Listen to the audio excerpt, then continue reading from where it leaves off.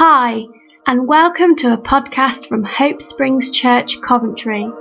For more, please find us on Facebook at Hope Springs Church, or on Twitter, we're at Hope Springs Cov. Thank you and enjoy. Heavenly Father, thank you that you are present with us, in us, for us, through us.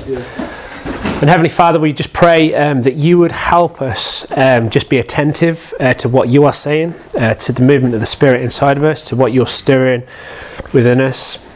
Heavenly Father, help us to be undistracted, even not distracted by the things that I'm saying, but let us focus in on what you are saying, what you are doing in the midst of us, inside of us, and through us. In Jesus' name, amen. So we're doing this series on the rule of life, and so Steve introduced it last week. It's rule of life, not rules for life. So this isn't imposing some sort of legalism upon you. You must do this to be saved or to be God's favourite or anything like that. And it's not kind of 7 steps to a brilliant life. That's not what this is. We're not kind of working through how you can become instantaneously holy. We're not trying to wrangle God's favour. What we're looking at is developing ourselves in God, so that the analogy is the trellis, so that we become more consistently fruitful and more abundantly fruitful. And that's not for our benefit, but that's for the sake of the world. The other kind of metaphor or angle that we are looking at is kind of the depth. And so just like Steve started off last week with a bit of an embarrassing story for himself, illustrating why this is necessary, I'm going to start this week with an embarrassing story about myself. And I'm really excited that we're doing this series because it's something that has been really speaking to me over the last kind of 18 months, especially the last kind of 6 months. And one of the things that I realised was that we can go through the motions as Christians, even really intentionally, really genuinely, really well-meaning. But we can kind of miss the point. There's a lack of depth. There's a lack of substance to our faith. And this is something that I not really kind of depressingly discovered in myself, more kind of just something that I noted about myself and that I wanted to kind of explore. So I'm not down on myself. I don't feel condemned at all about it. But what I noticed was I've always been a reader. So that's probably not new information for you guys, and to ensure that in my house that I get time to read, I tend to wake up before everybody else anyway.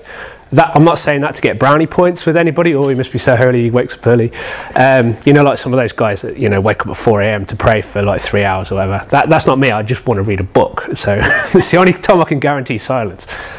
And so I'd wake up before everybody else. I'd have my quiet time. I'd read, the Bible app and go through like the Bible Project stuff, which we're doing again as a community. It's not too late, by the way, to join in that, reading the Bible in a year.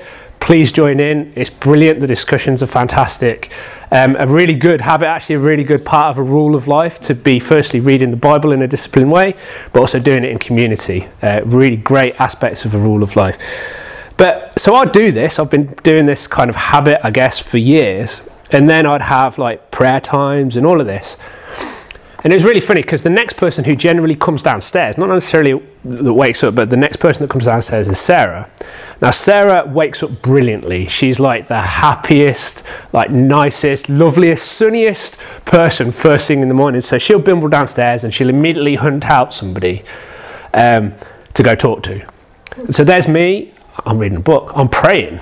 Like, seriously, what are you doing, Sarah? I haven't got time for your like loveliness. And so one day, I mean, you can already feel the discrepancy about my spiritual life and what's going on, but sometimes I'm a little bit slow. So one day I was praying, Heavenly Father, it's really great to be in your presence, just to come and be with you first thing in the morning and then just enjoy time with you. And then Sarah comes bimbling in. Sarah, just go away, will you?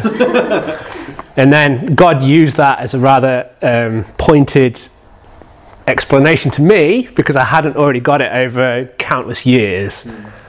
Don't you see that there's a discrepancy? Like you are pushing her away in favour of this, but what that actually shows is the lack of depth, the lack of substance, a lack of outworking of these things. And so we would call it the fruits of the Spirit, love, peace, patience, joy, etc. There's a definite lack of kind of kindness and gentleness and patience in those moments. So I'm sat there praying for these things, and God gives me a perfect opportunity to live these things out, and I bypass it for the kind of dogmatic effort of my habit.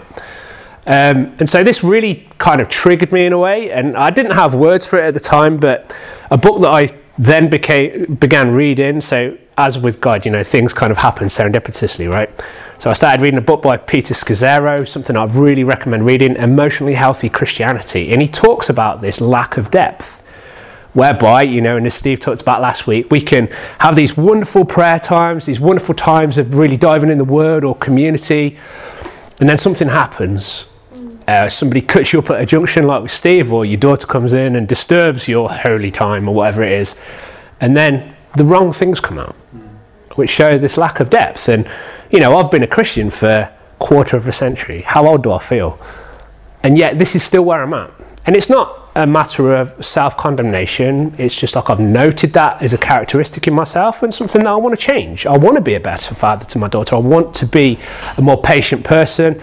I'm sure Steve doesn't want to swear at people that cut him up at junctions. And it's not a matter of self-condemnation. It's just a matter of I want to grow to be more like Jesus. I want to follow Jesus consistently and more. I want to bear more fruit more of the time. I want to go deeper. And so I'm really excited about this series, because it's not because I'm not standing here because I know it all, because by that story alone, that I don't know it all, but it's something that we can share as a community and kind of enable and encourage one another to love and good deeds, like it says in the New Testament. So if you want to go to the next slide. Today, I stripped out all the fonts. I had some nice fonts.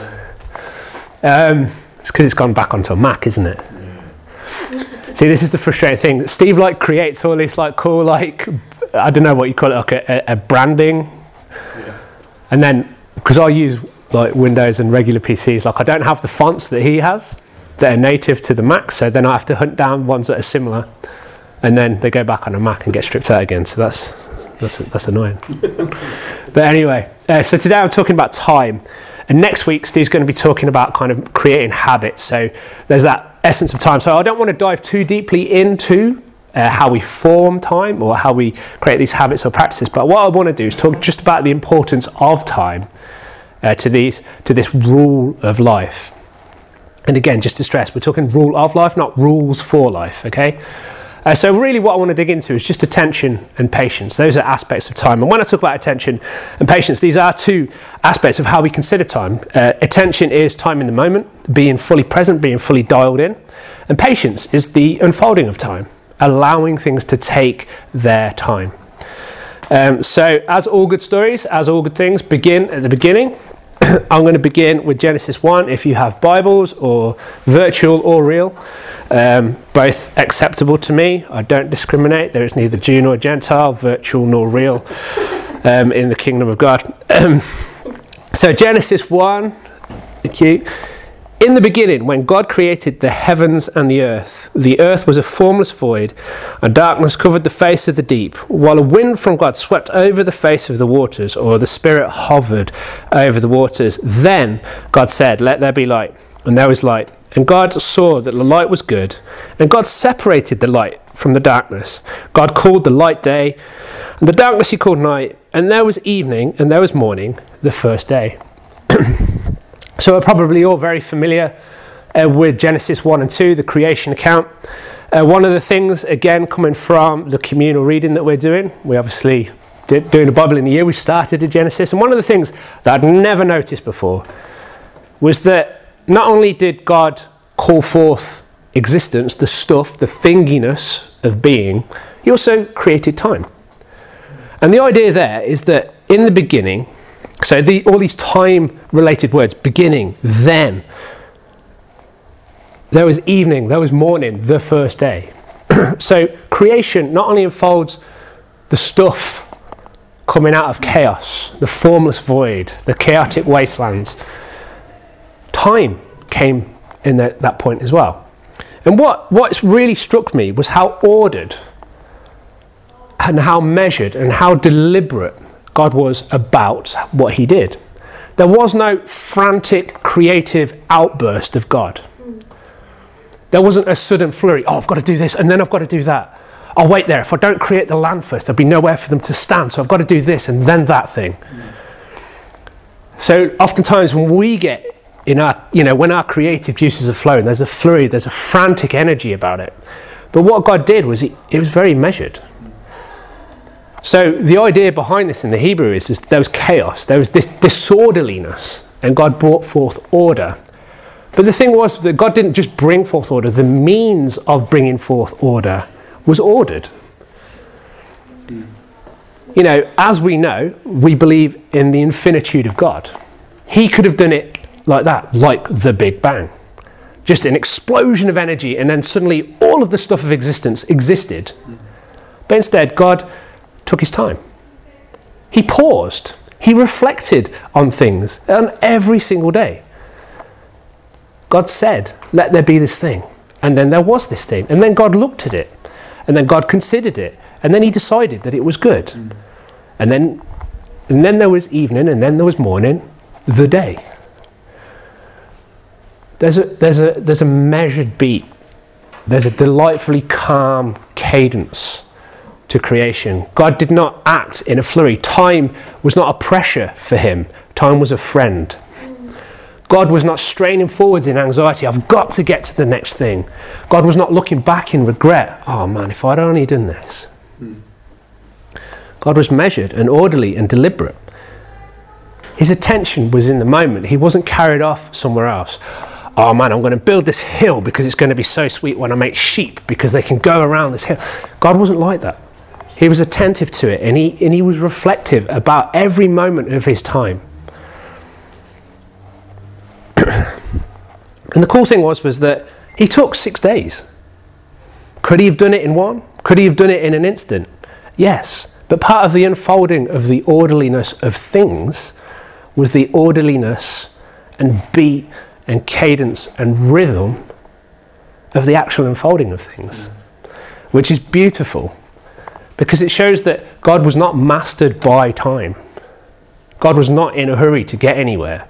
He just delighted in exactly what he was doing at that moment. He knew he wasn't he wasn't insecure about it. Oh, I've got to get all this stuff done. He just did it, and part of the way he did it was woven into the warp and woof, the fabric of creation. There's a rhythm, there's a season. There'll be seed time and harvest. There'll be the seasons. Ecclesiastes goes on, there's a time for everything. And it's woven in because of the measured way that God approached time. He was attentive to it, but he was also patient. He didn't start thinking about day 6 on day 1 and fretting about it. He knew that he had time. He was relaxed about how it unfolded. And then the cool thing is, we know how it ends as well. So if we go on to the next slide, rest. Rest was woven in there. So if we go to the next slide again, sorry, Lydia. So the creation account in the Hebrew Bible, Genesis 2, 1-3 is actually part of chapter 1. Thus the heavens and the earth were finished. There was an end. And all their multitude. And on the 7th day, God finished the work that he had done. And he rested on the 7th day from all the work. So in case you're fuzzy about what's going on, God finished the work on the 7th day and he rested. And the writer is going to squeeze in saying these words as many times as he can in 3 verses.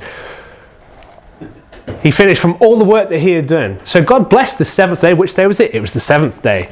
And he hallowed it because what did he do on that day? He rested. From what? From all of the work that he did. Right. So again, let's just remind ourselves. If the Bible didn't include these 3 verses, we probably wouldn't notice. We'd probably have 6-day weeks. Right? But the writer is deliberately trying to communicate something. Part of the warp and woof, the fabric of creation, is this other day.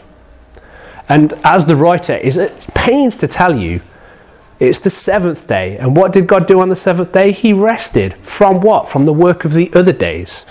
Now, I'm sure we're going to go on and talk about this in the context of a practice of Sabbath or slowing down.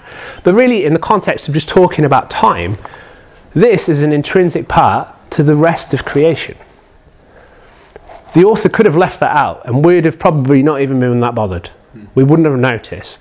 But it was important to tell us that 6 days God did this thing that he called work, that he expended creative energy. And there was another day where he deliberately did something completely different. God was not mastered by time. He didn't feel insecure about what he'd done. Now God, being infinite, could have indefinitely gone on creating. There didn't have to be a time when God said it is finished. God didn't have to put a full stop there. He could have carried on for infinity, creating infinitely, because he is infinite. And that's the tendency that we have as humans. If we have a creative burst, we're going to milk that moment. So if you're writing a song or if you're writing SQL code, it's like, right, I'm in the zone. Like, I've got to use this while I've still got it. And there's that frantic anxiety about creativity, right? But not for God. I'm okay. Did 6 days. There's enough stuff. Full stop. I'm finished. You see, part of the management of time that God has, part of the orderliness, the deliberate nature that God has about time, is that he's satisfied. He doesn't have an inexhaustible appetite for more things. He can say, that's enough. I can stop. I'm happy. I'm okay. My character is not wrapped up in the accumulation of stuff. And in the modern Western world, that should speak volumes to us. God's okay. I could have had an infinite amount of things for infinity, but 6 days is enough. I'm okay. The stuff that I've done in 6 days, that's okay. Full stop. I'm going to rest now. Down tools. I'm not going to work today. And I don't feel pressured to do it. The Holy Spirit isn't there nudging the Father. That's so lame. You're exhausted. Come on. God is not frantic or anxious about that. He is satisfied. He is okay. He is fine in himself to stop. He is satisfied. And the other thing that ties into that then is that God is secure. He hasn't found his identity in that. The externalizing. And bearing in mind, creation, as we would believe it, as our doctrines tell us, is a self-expression of God. It's the outpouring of what's inside him. But he's not so consumed by the externals of it that he has to keep going. Oh man, they're going to laugh at me if I don't keep going. These are the ancient Middle Eastern myths. Oh no, Marduk is going to take the mickey out of me because I didn't create enough stuff. God's fine. And he's so fine about it that there's a whole day dedicated to him not doing those things. That underlines it, that puts an exclamation mark at the end of creation. I'm okay, I'm secure, I didn't have to keep going, I can stop. Time does not master me, I master time. I'm deliberate and considered and secure about everything that I am doing. And the cool thing is this, if you want to go to the next slide now, one of the reasons I'm so excited about this series is because it overlaps massively with the things that we've been talking about in terms of mental health and its intersection with theology. So much so that I've used this verse in a blog before about having a sound mind. Not only did God rest, not only was he satisfied and secured, which again you can kind of feel the overlaps with mental health, our continual drive to demonstrate and prove ourselves. In Exodus, the account in Exodus when God talks about the Sabbath, in 6 days the Lord made the heavens and the earth, and on the seventh day he rested and was refreshed. Now that word refreshed, I love that word refreshed because it comes from the Hebrew word nephesh, which just means self. I did a whole thing about what the self is, but it just means self. So actually, if you were to read that literally, it says God rested and he was re-selfed. He reminded himself of who he actually was and where his value lay.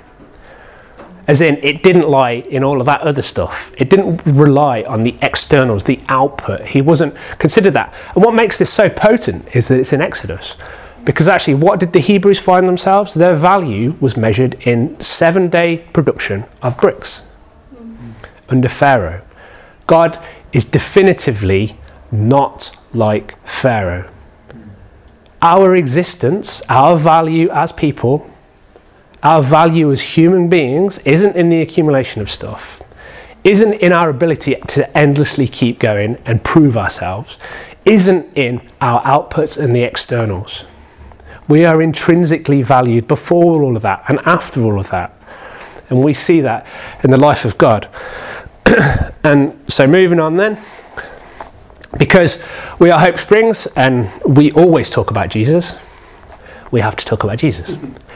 Because it's all well and good seeing it in Genesis and Exodus, but we have to see it in the life of Jesus, because Jesus is the one that we pattern our lives after. Jesus is the one that we are following. Jesus is the way, the truth, and light. Jesus is the revelation of God. So if we don't get it from ancient theology coming from Genesis and Exodus, then maybe we get it by looking at the life of Jesus. So we're going to look at Mark 1. And again, we see this same deliberate nature about what Jesus does in time, how he pays attention, how he is patient, how he is not governed and ruled by the externals, how he doesn't find his value elsewhere, and how he uses time demonstrates his security and his satiation. Very early in the morning, while it was still dark, just in case you were fuzzy about it being early, it's still dark, it's not even dawn. Jesus got up and left the house, and he went off to a solitary place where he prayed. Simon and his companions went to look for him, and they found him, and they exclaimed, "Everyone is looking for you." And Jesus replied, "Let's go somewhere else then, to nearby villages, so I can preach there also. That is why I have come." So he travelled throughout Galilee, preaching in their synagogues and driving out demons. Now, first of all, notice how holy I am, because I do this as well. No, that's not what I'm talking about. Very early in the morning. So Jesus still has this habit of punctuating all of his activity with these periods of rest and refreshment, being re-selfed, reminding himself of who he is, where his value lies, having time with the Father. And he went to a solitary place. And in case you're wondering where it says solitary place, that is the same Greek word as wilderness. So when Jesus faces the temptations at the wilderness, and what happens in the wilderness is Jesus doubles down on who he is, and he comes out in the power of the Spirit. He comes out empowered. So there's a suggestion there that the place of the wilderness is the place where the Spirit meets him, and he comes out empowered for the next thing. So there's that idea of being re-selfed, refreshed, ready to go again. Where he prayed. Jesus didn't have to do that, you know. He was fully God and fully man. He didn't need to carve out time away to speak to the Father, because the will of the Father was the will of Jesus Christ in that moment. Okay? But Jesus did. Just like God didn't have to take a day off, but he did. Jesus didn't have to carve out this time to seek the will of God or something like that. What's my calling, Father? He didn't have to go to a seminar on it. He didn't have to have prayer time, because he's in constant communication with the Father. But he did. And the writer underlines that Jesus used time. Jesus was deliberate about time. Time didn't run away with him. He didn't have to squeeze it in. He was deliberate about it. And I love this next bit. So we're talking about the deliberate nature of how Jesus uses time. All his followers came. Everybody's looking for you. The ministry has taken off. We are getting likes on social media, momentum. We've got momentum. Let's lean into the momentum. You know, that kind of business speak, lean into momentum. Everyone's looking for you. What does Jesus say? Oh yeah. Let's capitalize on that. Let's go get a big tent. Let's put up a better website. How many downloads we got for our podcast?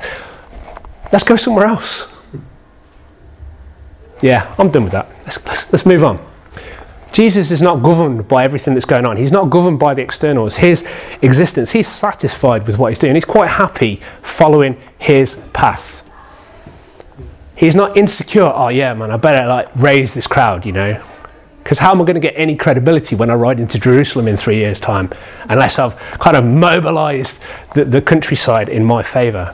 No, let's go somewhere else then. And he does this a lot. You know, he deliberately freaks people out to get rid of the crowd. You know, what you're doing, this is not how you build a good Christian ministry, seriously.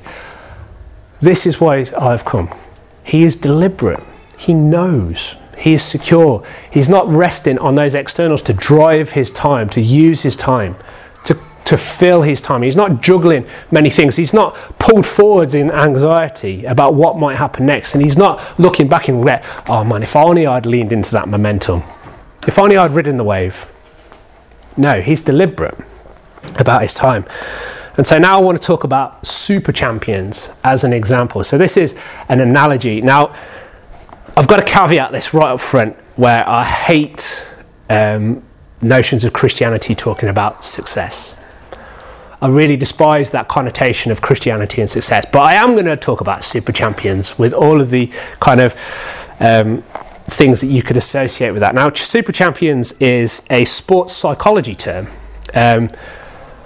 You might know this about me, Luke. I kind of love sports psychology because it overlaps with like data analytics. It's really fascinating to see athletes. So these are people who are in the 0.0001% of their field, operating in that skill set. They can execute their skills at a super elite level.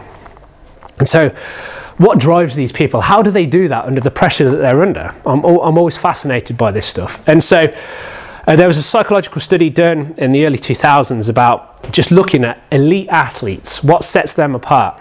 And so they kind of came up with these categories. So a super champion is somebody who operates at the elite level of their sports. That means that they are in their national teams, they're winning kind of the top medals. They're doing it for a long period of time consistently. And then there's another category called champions. And so champions are people that are operating at the top level of their sport, but they're not operating either for a long period of time, so their career doesn't have longevity, or they're not actually kind of achieving the top levels that they could. So you might think about it like a Manchester United or a Manchester City or a Liverpool versus players that play for a Brentford or a Fulham. Okay, they're at the elite level. These are players that will still get picked for their national teams, but they're not winning all of the top stuff. And then there are the almost, which is such a derogatory term by comparison, right? Super champions, and then, yeah. But the almosts are people that, when they were young, actually had prodigious talent. And they made it to play professionally or compete professionally. But they're the championship level, they're the League Two, they're the people that kind of come to the competitions, the tournaments. So say, look, it was judo, they'd be there, but there'll be people that don't actually place in the rankings. And they kind of analysed, they did all sorts of kind of interviews and everything with all of these people that fulfill three types of categories. And there were a couple of things that kind of became apparent. One was that super champions, as opposed to champions, are internal. They're almost fanatical about their obsession about their chosen sport, but their whole drive is internal. So they don't care about what anybody else is doing. They want to get the best out of their abilities. And so they put the time and effort. They'll be the first person on the training pitch. They'll be the last person to leave. They'll turn up to pre-season, before the pre-season, all of these things. They will, and they're driven by this internal need. Champions, on the other hand, they have this talent, they have the ability. They will put the effort in most of the time, but they do it because they want to be better than that guy, or that person, or that girl. So they have kind of an external focus. How many championship medals have I got versus that person? And the almosts are people that probably, in their young days, before they started a professional athletic career, were the people with the most talent. But they didn't want to put the time in. So in the early days, actually, they rose to the top because they were naturally gifted. But when they started moving in more and more elite areas, regions of their chosen sport, they would fall away because then they had to put the effort in to match their talent. And then, even then, they'd only put the effort in when something was at stake. So, for example, a non-league player or a player in lower leagues would only bring out their A game if they were playing in a cup tournament where they could stand to gain credibility. It's really, really, really interesting. And I am going to bring this analogy back to Jesus and God. But the next one, I want to talk about two people, two of my favourite sports personalities. Ben Stokes, who's a cricketer. He's the England captain for the Test team. And I'm going to talk about Marcus Rashford in a minute, who's absolutely one of my favourite footballers. So you can't quite see what's going on here. This is just before a Test match. This is the boundary of the cricket field. And this is Ben Stokes right here. So this is just before the start of the game. This isn't a training session. This is just the 5 minutes that he's got before the game.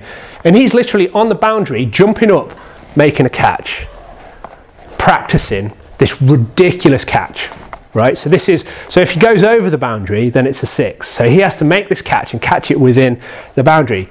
And this isn't, again, a coaching session or anything. He's just got one of the other coaches smashing a ball to the boundary to see if he can catch it. And he does this loads of times. And the commentator just took a photograph out of the commentary box just to show what Ben Stokes is doing. And you can't quite see it, but what it says up here, highlighted in yellow, it says, he practices doing incredible things. I love that line. So if you go to the next one, he practices doing incredible things. You see, Ben Stokes, always been an amazing talent. He's an all-rounder, so he can bowl really well. He's an outrageous batsman. He's an absolutely gun fielder, as that practice shows. But he's an amazing intellect about the sport as well. The way he thinks about the sport, I don't know if you follow England cricket at all, but him and the new coach have revolutionised the way Test cricket is played. It's a step change in how it's played. They're just like, we'll just go out and bat as hard as we can for as long as we can. And it's just outrageous. There's no kind of blocking and taking 5 days to get 100 runs. They play a test match like it's a T20 game. And nobody's ever thought of doing it before. I don't know why. But they're just like, let's just do it. Let's just follow through on our convictions. And the other thing about Ben Stokes, and this thing about super champions is that when they come to challenge, when they face trauma, they're not derailed by it. Instead, they see it as a point of leaping off, of learning. They see it as a wilderness experience. So Ben Stokes, a couple of years ago, he was involved in an altercation at a bar where he knocked somebody out. I mean, in his defence, this person was being vocally abusive to a homosexual person in the bar, and Ben Stokes took him outside and beat him down, basically. He was banned from cricket. He was banned from playing. And instead of going off the rails, he used it as a learning opportunity. He realised that his mental health wasn't on point, that he was very reactionary, that he was very fiery. And so he spent these wilderness years working on himself. Fast forward a couple of years, he's the captain of the England Test team, being hailed as cricket's hero. He's achieved so much in the last couple of years in all formats of the sport. It is ridiculous. This case in point. In the test before the one that picture was taken, he performed a ridiculous catch. So somebody slogged the ball to the boundary. He leapt backwards over the boundary, caught the ball in the air, had the presence of mind to throw it back in to play. He landed and ran back in and caught the ball. The sheer ability of reflex and presence of mind to do that is something that only like a handful of people in the world can actually do. What this photo shows is that was no fluke, that was no moment of prodigious divine talent just shining through. It's something he practices. He invests time and patience. And in the England cricket camp, there's a rule or kind of a phrase, an axiom. You only get good at something by performing at least 10,000 reps. It only becomes natural to you after that repetition, that patience, that attentive, deliberate use of their time. If it's playing a straightforward defence, they're going to play it 10,000 times to groove it. If it's some ridiculous catch on the boundary, the chance to do it in a test match is probably only one in every 20 or 30 test matches. Ben Stokes not only gives time to his batting, his bowling, his regular fielding, he finds time 5 minutes before the game starts to do that. He is deliberate and tuned in, attentive. And the next person I want to talk about is Marcus Rashford. So again, Marcus Rashford had a couple of terrible years. Came on in the Euros in the final. He was brought on deliberately to take a penalty kick, which he missed. He got so much racist abuse and just general abuse for missing. Over the pandemic, he got, again, laudably caught up in child food poverty. The next season, he was clouded in his thinking. He was distracted by kind of stuff going off field. He was arguing with politicians and then trying to play football. The moment of absolute derailment for him came at the Euros, where he was barely picked. He came on to take the penalty, missed, faced lots of abuse, lots of wilderness time. Barely made it into the Man United team the next season, coming off the bench a lot. Didn't really perform very well. This is from his Instagram feed over the last summer, so summer 2022. The article that this comes from called this Marcus Rashford's pre-season. So this is before any other footballer has gone back to play football or to train at all. Marcus Rashford paid for himself to go to Portland in the States to the Nike facility to do some analysis on his capabilities. Again, see how he's internally driven. He's not competing with anybody. He's trying to be the best version of him. What he's got here is, you can't really see it, but this is a video. He's got some sensors tied to him to test his explosiveness in sprinting. He spent lots of time at the Nike facility doing lots of analysis about him. And these are the sorts of things that we're talking about that he was analysing. They were doing data capture and analysis of certain aspects of his game. One was sprint takeoff speed. Okay, that's what he was testing there. You probably can't read that. He was losing 1/10 of a second by starting on the back heel. He is trying to improve his sprint by 1/10 of a second. Can you imagine how elite that is? To be having to focus on the 1/10 of a second to improve his game. He's also doing stuff about his peripheral vision, his free kick taking. I don't know if you saw the game. What game was it the other week? It was for England, wasn't it? He took the free kick. That outrageous free kick. That wasn't fluke. That wasn't luck. That wasn't a moment of divine inspiration. He had been practicing that before any other footballer had gone back to practice.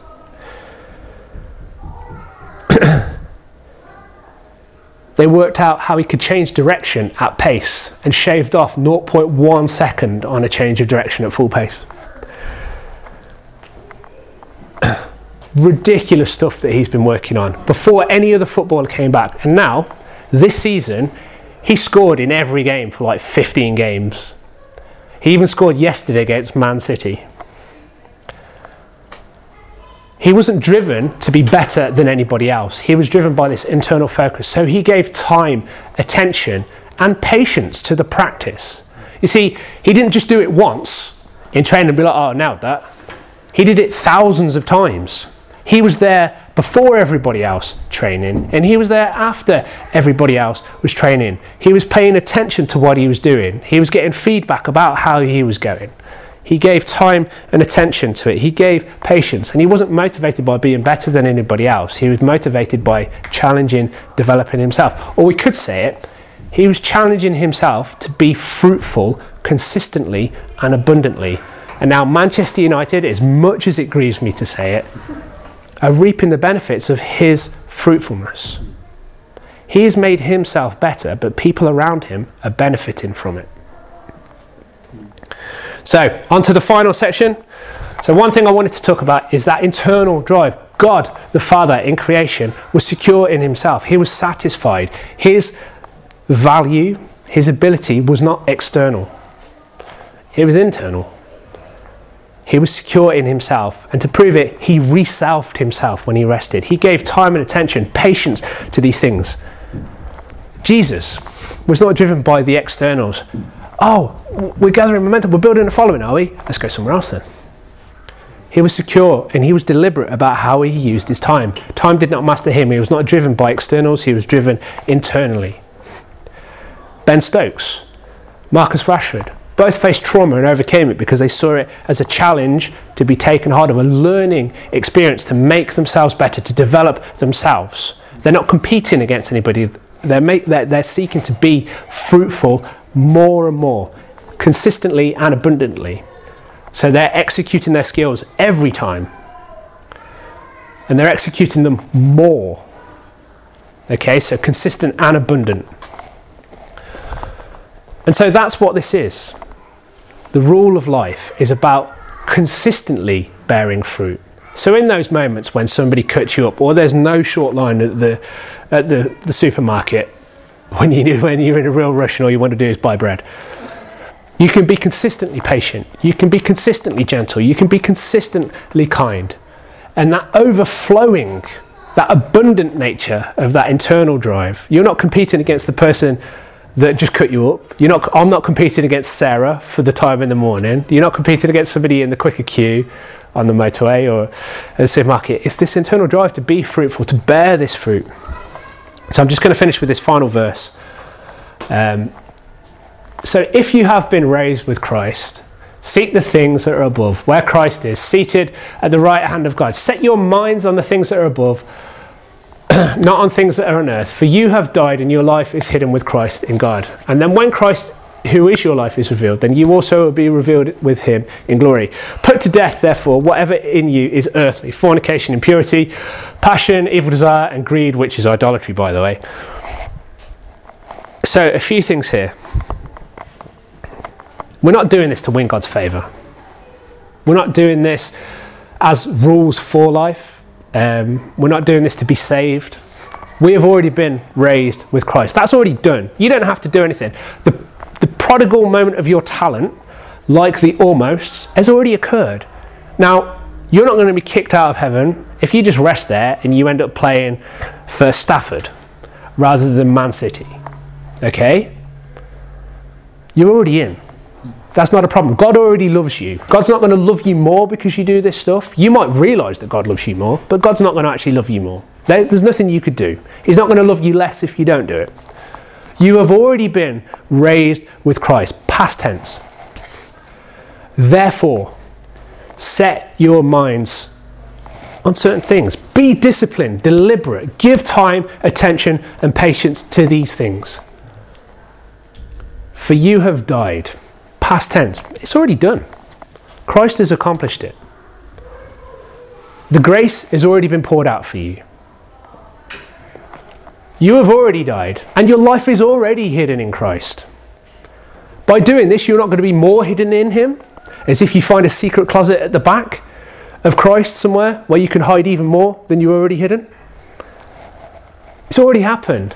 When Christ, who is your life, is revealed, then you will also be revealed with him in glory. It's already done. That's already guaranteed. You're not winning anything new. But it's about this internal drive to bear more fruit, to set your mind on things, to realise that this is the truth of your life, to realise that this is the value of your life that's already happened. You have already died, past tense, therefore put to death, present tense, continuous. You're already dead, but keep putting to death these things. There is a practice, an outworking, an attentiveness, a patience. If you continue to read Colossians, it does come on to more positive things, like be alive in these things, rather than put to death these things, but only this many verses would fit on the slide.